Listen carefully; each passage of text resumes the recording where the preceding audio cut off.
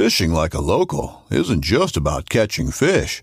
It's about connecting with the environment and the people who call it home. It's about hearing the stories and traditions that have been passed down for generations and sharing unforgettable moments with the people you meet along the way. Fishing like a local is having an experience that stays with you forever. And with Fishing Booker, you can experience it too, no matter where you are. Discover your next adventure on Fishing Booker.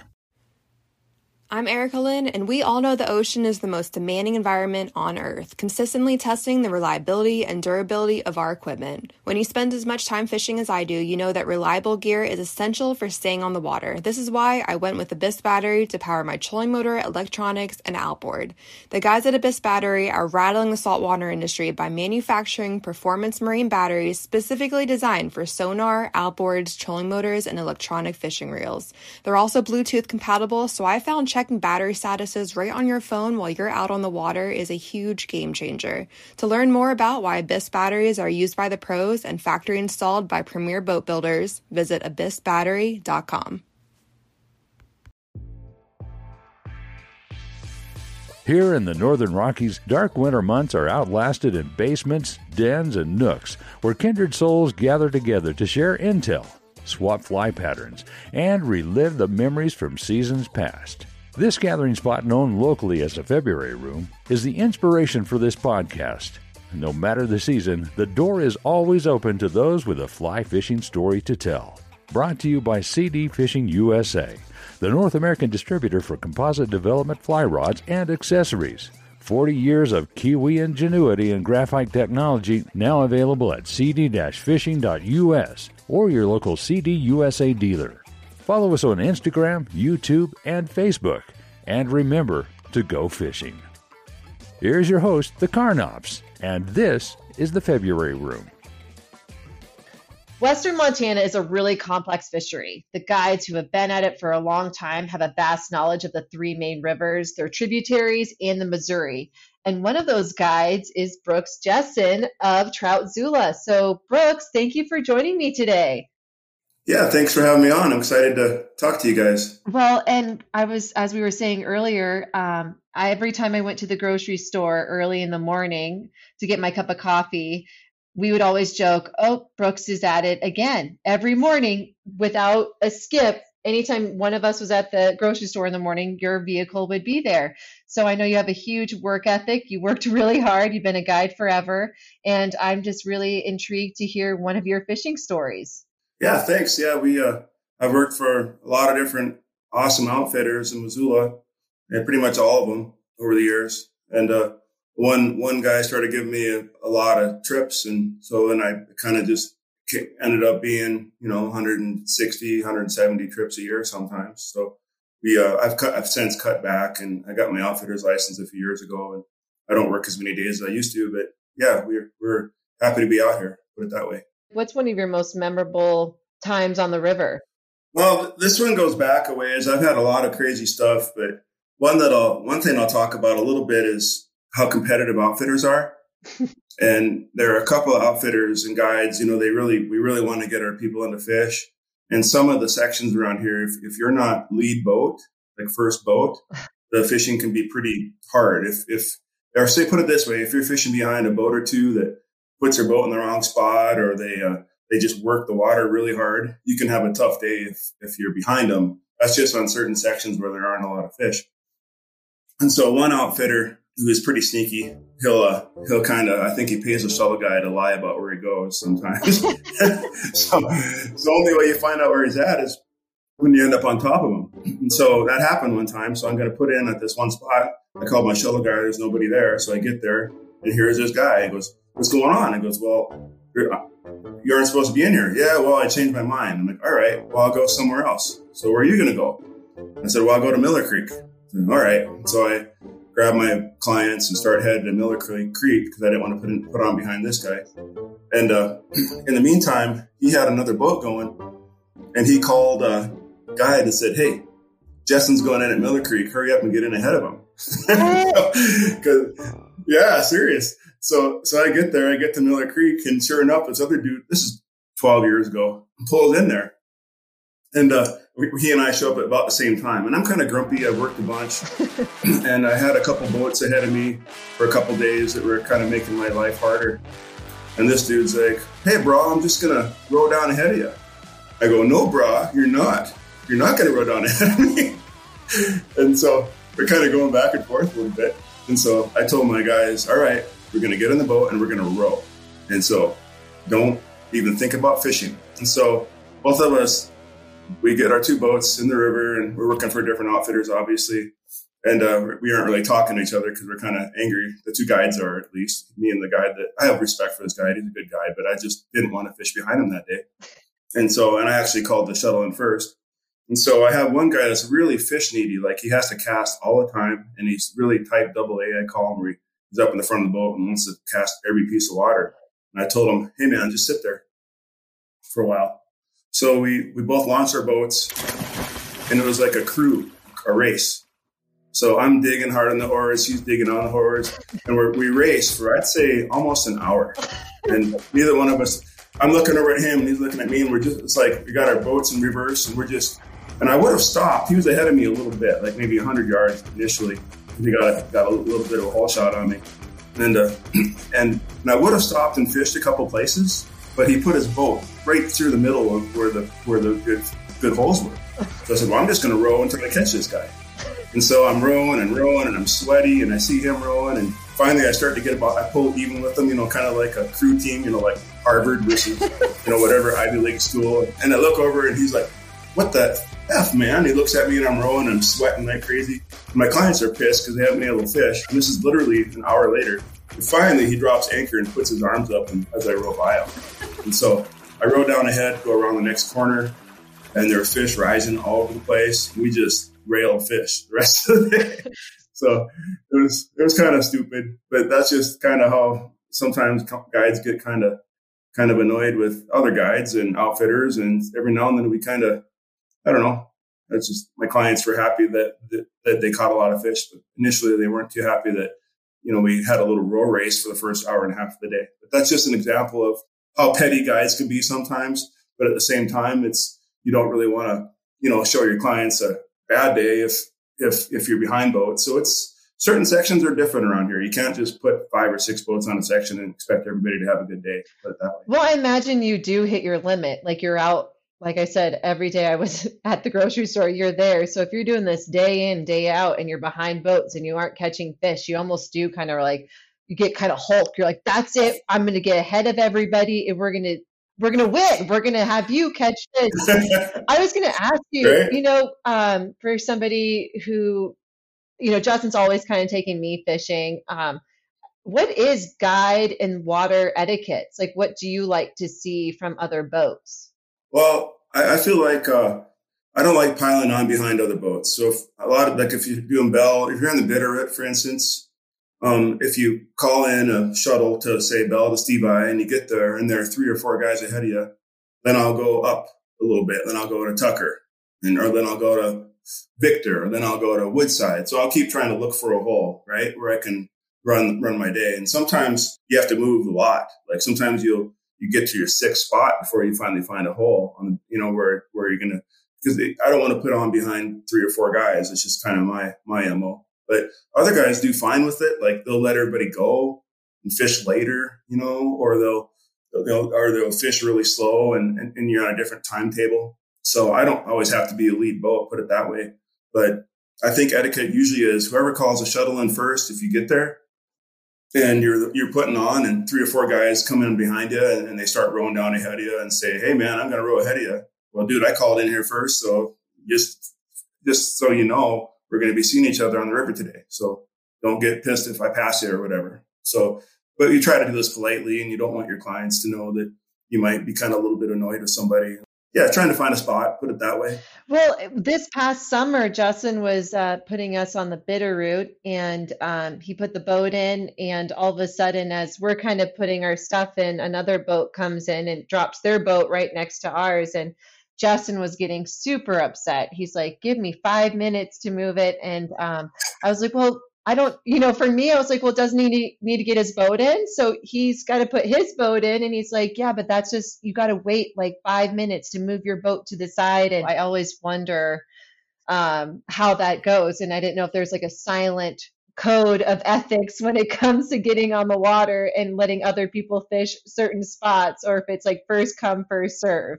Yeah, kind of a little bit. I mean, you get in there first, and the non-commercial guys, like the rec guys, I'm always really polite to those guys. Like, you try to not, you don't want to piss off the local guy who has a day off from work and he's taking his kid fishing, so I always try to, and obviously we help the guides too and the outfitters, but yeah, it's different here. It seems like there's a different etiquette in Missoula, Clark Fork, Bitterroot, not so much Rock Creek or the Blackfoot, but people here don't like to pile boats. At least a lot of the vet guides and outfitters have been working for a few years. So we try to work around each other, just so everybody has a better day. Yeah. Well, I mean, I think that there should be like a code of ethics on the water before you get on the boat. Like, let's all try and enjoy it. We all want to catch fish, and especially with the summertime. I mean, boats can be piled up. You could drive through. I mean, sometimes we'll be driving to go fishing, and Jessen goes, nope, not this one, because if you see too many boats. And then I'm like, well, I want to go fishing at some point. I want to go, and I do want to get home at a good time. Yeah. So tell me, Brooks, how did you get into fly fishing? I didn't really start fly fishing until I was about 18 or 19 years old. I worked at Glacier Park. I got a job working out at East Glacier, Lake McDonald Lodge. And prior to that, my mom was from Montana and my dad is from North Dakota, but they met and got married. And I grew up in Ennis, Montana. So that's where I'm originally from. And so I did a lot of fishing with my dad, in little lakes and rivers and streams as a small child. And then when I was in, I guess, this early school years, my parents moved from Ennis to North Dakota. And so there I did a lot of walleye fishing and bass fishing, northern pike, and just basically fished a lot. And then when I had a chance to move back to Montana, I did, right when I got out of high school. And got a job in Glacier, and I started fly fishing a little bit. Right on these little creeks that came out of out of the east side of Glacier Park, which is an amazing place. I mean, it's just so beautiful there. Midville Creek, Upper Two Medicine, Middle Two Medicine. It's just a really cool place to hang out, put it that way. If you guys get a chance, definitely go check that part of the world out. But so I started fly fishing there. A friend of mine gave me a fly rod, and I kind of walked down to the river behind where I worked and started fishing little ant patterns. And another really good friend of mine from Pablo, or Ronan, actually, because I lived in Ronan for a few years. He was a really good fly fisherman, and he kind of coached me, taught me how to cast and stuff. And that was 30 some years ago, I guess. But anyway, Glacier, I kind of cut my teeth on those waters out of Glacier, and had some experience with grizzly bears there. And it was a pretty crazy place to learn how to fly fish, put it that way. And then I fished on the reservation a little bit. There's some pretty good fishing up on the res. And then, that's kind of how I started. But I learned how to spin fish first, really. I fished lakes and rivers, and I was a spin guy first. And then I kind of became a fly fishing guy later. I love spin fishing. That's how I learned too. And it was super fun. I guess I had a lot more success with spin fishing than I do with fly fishing. I know you just said that you had grizzly bear encounters. Have you had grizzly bear encounters while fly fishing? Yeah, I did once. It sucked. What happened? Well, when I worked out of East Glacier, I'd usually work like 5 or 6 days a week, and I'd usually get off work around 3 or 4 in the afternoon. And I had a day off one time, so I went to a place called Middle Two Medicine Lake, and you have to drive onto the park. You drive through the Blackfoot Reservation, you drive onto Glacier Park, you go through, you talk to the park ranger or the warden or whatever you call them, and there are all these signs saying, don't, go off the trails. So I grabbed my fly rod and I had my wading boots, and at the time I caught a lot of brook trout and a couple little rainbows. And at the time I'd actually keep some of the brook trout because we'd go back to the lodge where we worked at. There's like a dormitory, and we'd all stay there and drink beer, and I'd eat some brookies, or I'd keep a few fish and eat them. And anyway, I go in almost to where upper and lower Two Medicine Lakes kind of come together. There was a kind of a marshy area in between, and now there are all these little beaver dams. And so I kind of walked off a trail maybe 150 yards or so, and I'm kind of bushwhacking it and walking on these beaver dams from one spot to the next, and it's really brushy, and I'm cast into these fish, and I caught 3 or 4 nice little brook trout. And I threw them in I had a little creel, like an old school creel, and I'm kind of walking along, and then I see the damn willows in front of me move, and they start just moving a bunch, and then I hear this crash, and I look ahead of me, and I didn't know if it was a moose or a bear or what, but it was kind of like that scene from Jurassic Park where the guy's trying to hide from the velociraptors or whatever they're called. And I just see this brush coming at me and this great big animal coming right towards me, charging me. And so I was in about waist deep water, and I dove by myself. So I dove, and I kind of completely panicked. I didn't know if I should yell or play dead or scream or what. So I just panicked, and I kind of dove to the side, and I could feel this thing go by me. Like I was like, okay, is it gonna? I could tell it was a bear, right at the last second. And is it gonna bite me in the back of the leg, or is anybody gonna find me here? All these thoughts go through your head. Where's it gonna get me? And he just kind of falls charged me. He ran right past me. And so I kind of got myself back up, and I could just see where he went, crashing through the brush and stuff. And I was just, my heart, I thought I was going to have a heart attack. I lost some of my gear, and like, holy shit, I just almost got killed by an effing grizzly bear. And so it was my fault because I was a dumbass, and I hiked probably 200-300 yards off the trail. And there are a lot of grizzlies in that, that corridor where out of glacier there, a mini glacier, and that whole area. And so I kind of caught my breath and ran back, and I told the warden what had happened, and he was kind of, really angry because as I drove through there, he's like, "How was your day?" "Well, ran into a bear." And he goes, "Well, where were you?" And I told him, and he's kind of pissed at me, and he said, "Well, it probably heard you out there splashing around and thought you were a calf moose or some type of a thing to eat, and then when it saw that you were a human, then it just kept going by you. Luckily for me, so yeah, that was a shit show of a day, put it that way." Oh my gosh. It's always kind of curious because you always wonder, like in those scenarios when life and death is presented to you, am I going to fight or flight? And I always wonder what kind of person I would be. Like, would I fight or would I flight? And so I think if there was some bear, I'm pretty sure I would do exactly what you did and just like jump in the water and just like hide and camouflage. It was like waist deep, right? And I was like I thought maybe I can I didn't know what, I wasn't thinking, right? And I've had other bear encounters since then, and I stood my ground and did what you're supposed to. And, if it's a black bear, I kind of, backed away. And I've had a few bear issues over the years, but that was my by far scariest one, put it that way. Yeah. Well, I mean, like you said, Glacier, there are a ton of grizzlies there. And I think also, I mean, they do a pretty good job with the park with, trash and stuff, but with so many people and visitors, you imagine that some things, doesn't get thrown away, and those grizzlies might also kind of like the smell of it. Yeah. They get annoyed with people. I talked to another warden or ranger up there, and he told me that he was watching bears one day from a distance, like 2 or 3 grizzlies with his binos. And he said they were like grubbing or trying to eat berries or trying to do their bear thing. And they'd smell something. They'd sit up on their nose. They'd run down into the creek bottom, the brush, and a couple hikers would walk by. Then they'd walk by. And then 5 minutes later, the bears would go right back out in the open and start feeding again. And that would happen over and over again. This warden told me. So, if there are a lot of people in the area where there are bears, it's hard for the bear to get enough, all the, food he needs, obviously. So I studied wildlife biology at the U too. So I kind of dealt with a few biologists and University of Montana. So it was a pretty cool summer, put it that way, working up there. Well, that must also come in handy having that skill set as a guide when it comes to like understanding the waters and like what to fish for, right? Oh yeah, for sure. Yeah. You can talk about on a slow day or slow, you can talk about the, flora and fauna and, I like geology too. I have a minor in geology, carrying capacity, why there are fish here, why there aren't, what rivers have more fish per mile, and kind of explain to them where they're at and why they're there. A lot of people come to Montana thinking they're going to be trout everywhere on the river, and you're like, dude, they're trout are in about 5% of the river. They're in certain spots on this river. Unless it's a river like what the Bighorn and the Missouri used to be, where there's 6,000-7,000 fish per mile, at their peak. And then there'd be fish almost everywhere. But the rivers we have around here, these freestones, they're not just loaded with fish, everywhere you throw your fly to. So it's kind of fun to explain to people why they're here and why they aren't.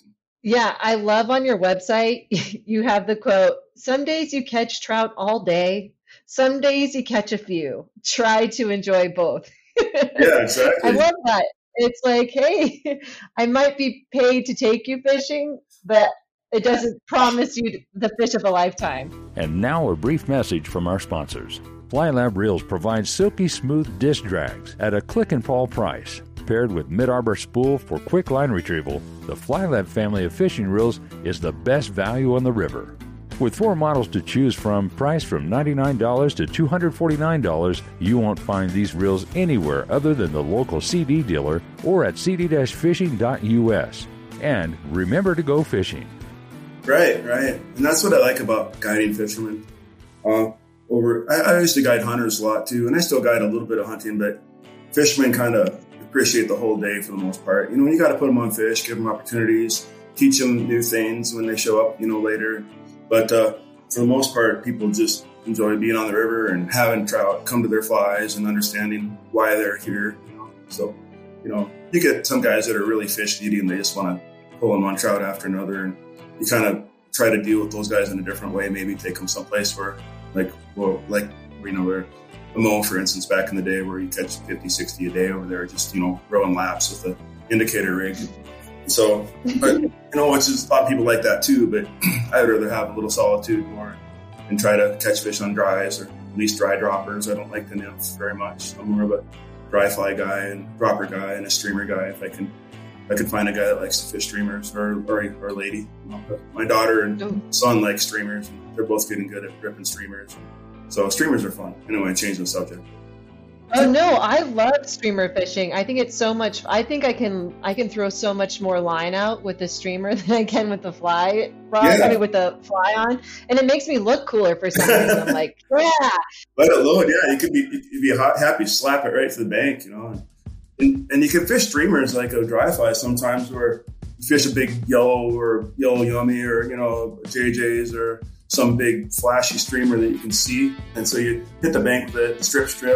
You'll see these fish come off the bank and grab it. So it's a lot of times streamers are visual, and that's a lot of fun when you're seeing these big fish just roll on chase a streamer off the bank. I've even had it where you're watching a streamer and your streamer just disappears. Well, a brown trout ate it. And the brown trout's the same color as the water, so your streamer goes away, and like, what? And then all of a sudden, there he is. Wow, that's cool as hell. So streamers you can be creative with them, and the more you fish them, the better you get. A lot of guides don't teach their guys to fish streamers very much because it takes a lot of work, and a lot of our guests don't like to cast that much. It's a lot of work for a while. A lot of guys are more dry fly guys, but yeah, streamers are awesome. See, and I think I'm just such an active person. I love streamer fishing because it's constant movement and your arm does get tired. Like after a while, it's almost like when you're working out, you got like a 5 pound, like this is the easiest thing. And then like 30 minutes later, you're like, this is the hardest thing I've ever done my entire life. And so streamer, I mean, in the beginning, I'm like, oh, I'm so good at this. Look at me. And then like 10 minutes into it, I'm like, so Jessen, you think we should switch the fly? Maybe we should do something different because it is a lot of work.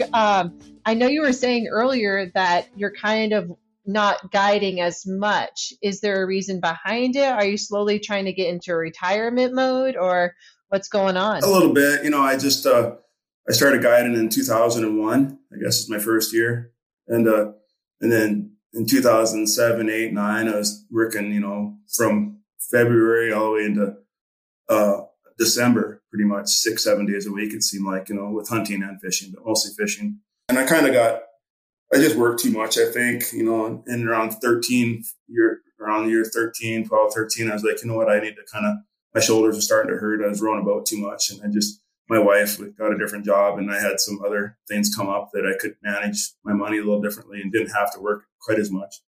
And so I kind of thought, I'm going to cut back and work 100 days a year, hopefully. That's kind of my goal, and maybe 90 days. And then once I became an outfitter, I can make a little bit more money, because the outfitters, they take a cut of the guide's wages, but so I don't have to work quite as much and still get paid about the same. But I also wanted to be fresh for my guests too. And these people are spending a lot of money to come out here and see you and see Montana. And you don't want to be the fried guy who just kind of grumpy and kind of yells at people when they miss fish and stuff.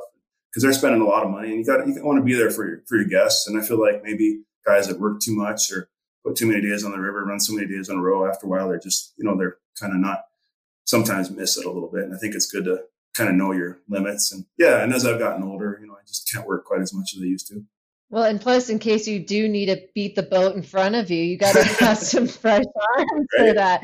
No, it's interesting because I do interview a lot of guides and outfitters, and they always get kind of at the end, they're like, what's the end game? Because I think as guides and outfitters, you kind of go through this evolution of like beginning, like, let's get the clients, let's get our group of people who are in take fishing every year. And then I think you get kind of towards the top, and it's like, how am I going to retire from this profession?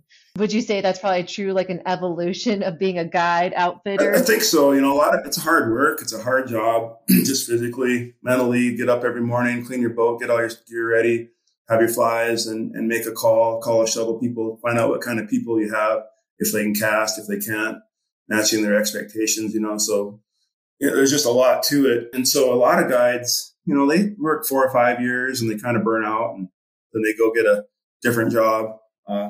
But then a lot of other guides, stick it out and then eventually become an outfitter. And then they have people kind of working for them. And it's, I'd say most of the people that start guiding, they probably, I'd say 4 or 5 years, 6 years, about all they really do it. But then there are, a bunch of guys like myself and a lot of other people that did try to make it a career or have made it a career. And it's a great career. I mean, you're just meeting awesome people out on the river, but there are drawbacks too, So I remember when I was working so damn much, I just, 4th of July, Labor Day, Memorial Day, all these days I'd see people rowing boats with their kids swimming and stuff. And I'm like, man, I haven't seen my kids in 7 or 8 days. I'd like to take them down the river. So when you finally get a day off, you don't take your kids to the river or your dogs because you're so tired. And so I got to the point where, I need to be able to have fun with my family and have them appreciate the river and take them out more often. And so about 5 or 6 years ago, I decided just to not work as much. So I'm still working 100, 110 days, a year now. And I feel pretty good with that. And I could probably do that another 10, maybe 5, 8 years. And then I'm not sure what I'll do, I guess, but play it by ear. So maybe just enjoy going fishing by yourself. I remember when I first met Jessen, and this was 13 years ago. And he kind of came off of doing his own outfitting and guide business in Bend, Oregon. And he never went fishing when I first met him, like never. And he was really into archery. And then about 2 years after we were together, was like, I'm going to go fishing. And I was like, oh, okay. Like, I'll go fishing with you. And then watching him on the river, I was like, wow, why don't you do this all the time? Because Jessen can really throw a line out, and he was having so much success. And he said that he got burned out. That's the thing, that he was like, I didn't even want to pick up a fly rod. I didn't want to look at a fly anymore. And, just like you, he was guiding all the time. And I think it's hard to balance it out because first off, it's a living, so you have to make money. And then on your time off, the last thing you probably want to do is go back on the river that you've just been spending your entire time. So I think it'd be kind of hard to find that balance. Exactly. I ran into Justin years ago, and this is a weird story. He was a great guy, and I ran into him on the Blackfoot. And I think it was Justin that this is about when he went and did something else for a while, but he told me, I think, that his client got hooked. Like she hooked herself in the eye. Have you heard this story?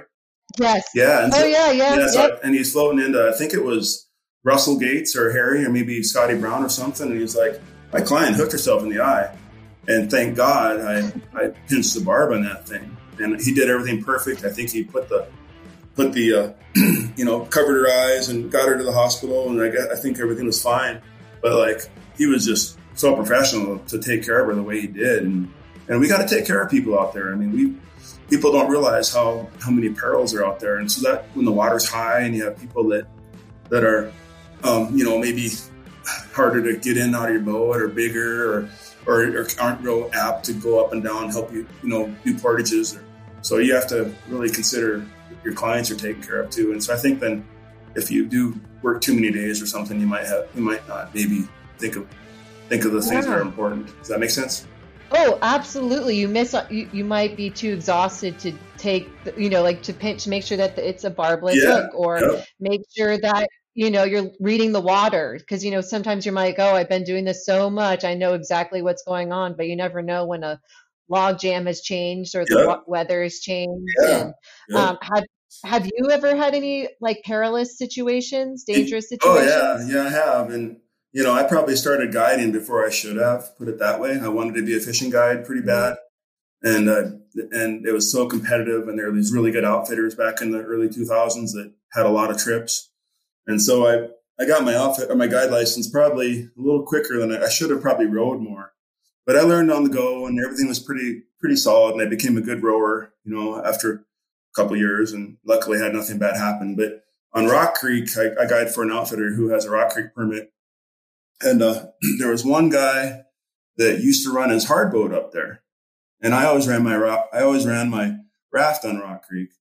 And I can't remember this one guide who's a really good guide, kind of cocky, young guy in really good shape, and he would run his drift boat. He didn't have a raft, and so I'd always run my raft. And I remember I was on Missouri for like 4 days, and I had to go to Rock Creek and work up there, and it was Upper Rock Creek, way up on the top end of it, and you know what? I got my hard boat. If this other guy can run, we were working together. If he can run his hard boat in there, I can run mine. And so we put on together, having a nice day. My clients broke their flies off, cast it into some bushes or whatever.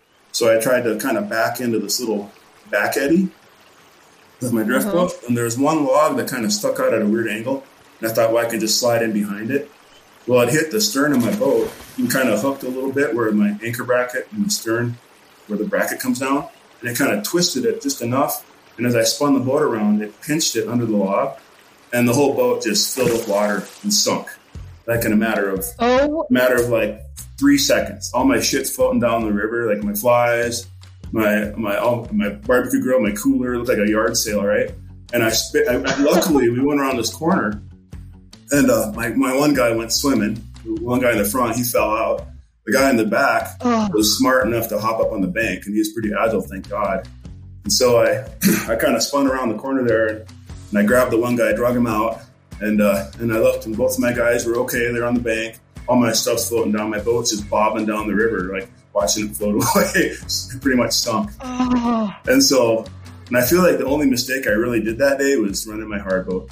Really, I mean, there's hard boat water and there's raft water, and Rock Creek is not hard boat water. I made a mistake. Or that never would have happened if I. And Rock Creek's dangerous to rafts too. I mean, there's always people flipping up there and getting in trouble, but you always have to be looking down. But I screwed up there, and so anyway, we come around the corner there, and we kind of get our bearings.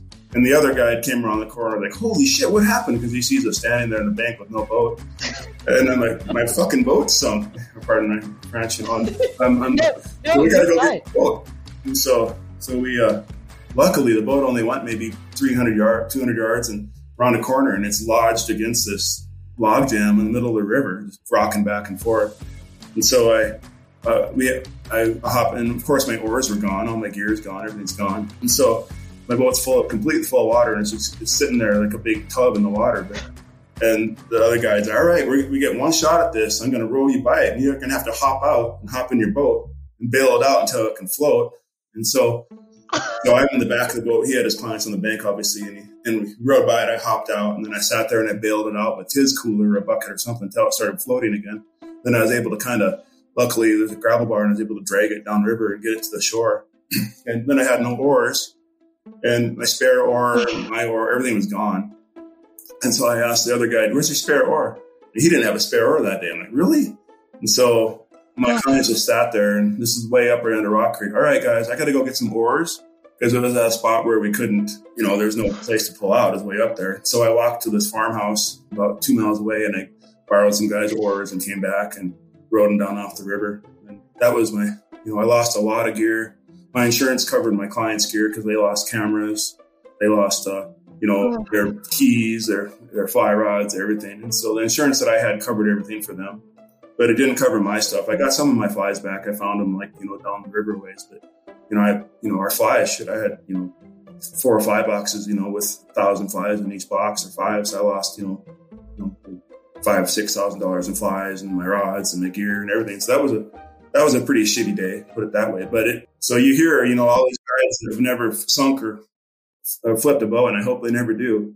But it seems like eventually somebody, if you've done this long enough, something will happen to you sooner or later. And hopefully you get that one out of the way and your people are okay. And so that's kind of what happened. Yeah. What did your clients, were they upset or were they like, I'm sorry? They were a little bit freaked out. One of them was pretty okay with it. And the other one was he was the kind of guy that probably, I don't know, he wasn't quite as buff and tough as the other guy. So I think he got cold, and he's more of a, not quite the outdoors guy. The one guy is more of an outdoors guy and probably, and the other guy was more of a guy that probably worked in an office or whatever. And so one guy was kind of cold and shaken up and the other guy was, let's keep fishing, so it was a weird day. Holy cow.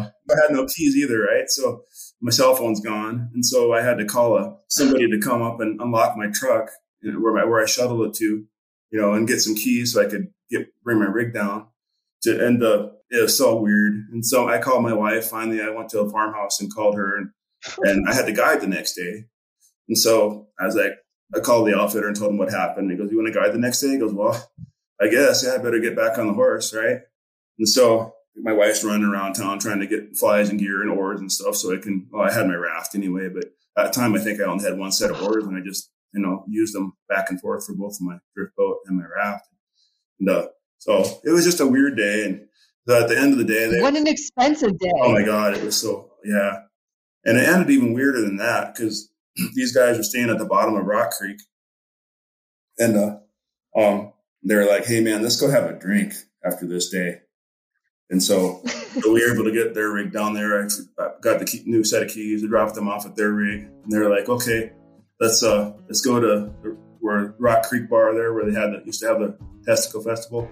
And it was like a Friday night. So we go in there and it's like packed. It was weird. By then it was like 7:38 at night and they had a band playing and stuff. And I just sit down on this chair and I got a big whiskey, a double Crown and Coke or whatever. And kind of talking about how we survived and blah, blah, blah, blah, blah. And I'm just kind of talking to these guys. And it takes a different story. This girl that I dated like a couple of years before I met my wife, this girl was a really pretty girl. She kind of crazy. And so we didn't date too long. So anyway, in the meantime, I got married, right? And had a daughter and a son, and I've been married about 4 years. And so I'm kind of just sitting there talking to these guys, and this girl kind of hops up in my lap at this bar and gives me this big kiss, like out of nowhere. And I'm like, "Whoa!" She goes, "Oh," I'm not going to say her name, but she goes, "Hey," I'll call her Mary. "Hey, Mary, how's it going?"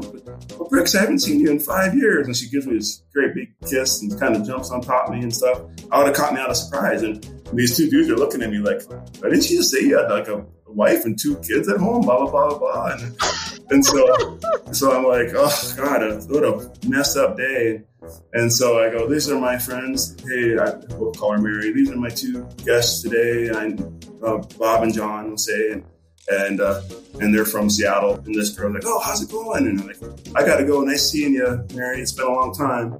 But yeah, I got married, blah, blah, blah, blah. It was so good to see you, Brooks." And so one of those guys asked her to dance. And as I'm like leaving, I look back and they're out there dancing. This girl. So just kind of the weird stuff that can happen. End of the day after my worst boat wreck, people could have drowned. And then I ended up, it worked out okay. I called my wife, got home and kind of told her everything that happened, So she was like, "That was a really tough day." But and there she was, like your wife was scrambling, trying to get you all set up for the next day. And then she got home and it's like, "Well, an ex-girlfriend just gave me a kiss." I'm sure she was like. And the girl was like, she kind of turned into like a biker of sorts. I don't know what the hell, but she, I don't know if you know anything about that bar out there, but it used to be pretty.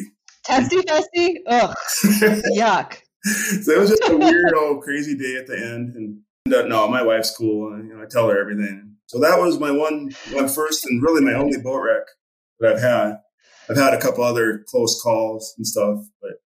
How do you get back on the boat, I guess, to say, because for me, I think I'm probably way too sensitive to be a fishing guide because I think I would beat myself up and be like, I'm not going to ever go on another boat. I'm never taking anyone fishing.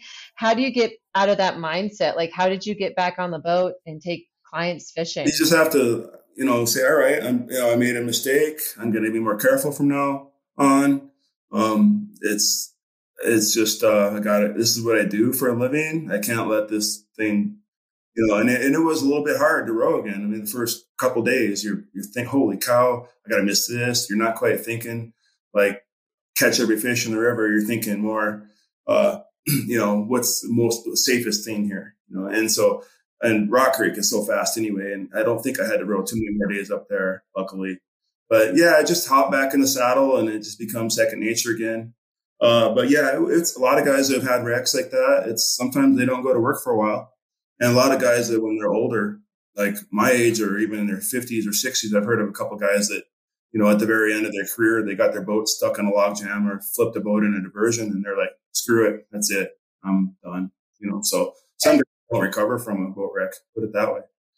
Yeah, I mean, it's actually pretty deceiving though. I mean, Jessen, I'm learning how to row and Jessen's taken me, let me row in August. And, in August, the water isn't high at all. But when you kind of go under a bridge, I'm always holding my breath. I'm like, okay, Jessen, I just want to make sure I'm not going to hit anything because it doesn't take too much power to to hit those, what do you call them? The pylons or pillars or whatever on the bridge. Yes. Yeah. Totally. Yeah, it makes me nervous. It's hard. I mean, you got to be good on the oars. And I think our guests don't realize that pretty much anywhere can be a bad day and they can get in a lot of trouble. Not anywhere, but a lot of places. And we get so proficient at rowing and moving our boats in and out of stuff that our guests should have confidence in us. But, if there's a log that's sunken a little bit, you don't see it, it could spin your bow out, you could kick your oar out of the oar locks, and just for a second, that's usually what happens when people get in trouble is they lose an oar kicks out of their oar locks or something just kind of weird happens where they drop their oars for a second to do something, with their fly lines or their client stuff or whatever. And it just takes one little. So when you're in a position where something dangerous is below you, you always have to not worry about anything else other than being safe. This is why you need a guide who's done it for a long time because they get all the kinks out of their belt. It's almost like you went from white belt to black belt. So I'd rather go with a black belt guide than a greenhorn. Brooks, if people want to reach out to you, they want to start booking some trips with some amazing adventures with no perilous, dangerous situations. What's the best way of them reaching out to you? Oh, just go on my website and then send me an email or give me a call. It's troutzulamontana.com. Just like it sounds. I lived in Missoula and I caught a lot of trout, so I just named it Trout Zula. And that's also my Instagram is Troutzula. They can get a hold of me there probably. So troutzulamontana.com and they can give me a call or send me an email.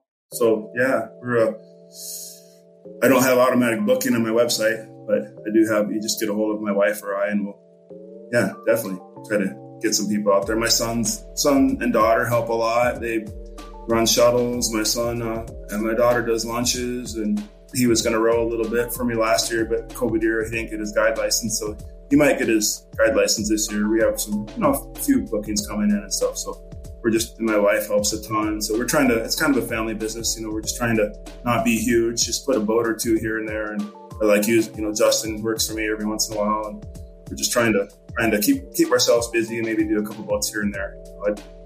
But I'm a small outfitter and guide and, I don't want to put a ton of boats out there. Just that's not our MO. So, but thank you. I love it. A family that fishes together, guides together, stays together. I like that kind of whole family unity thing. Well, I really appreciate you taking the time to talk with me today, Brooks. And maybe I'll be waking up in the mornings and seeing less of your car over in the fresh market. Go to thefebruaryroom.com where you can access a complete library of our podcast and read more about our guests, their fishing stories, and favorite fly patterns.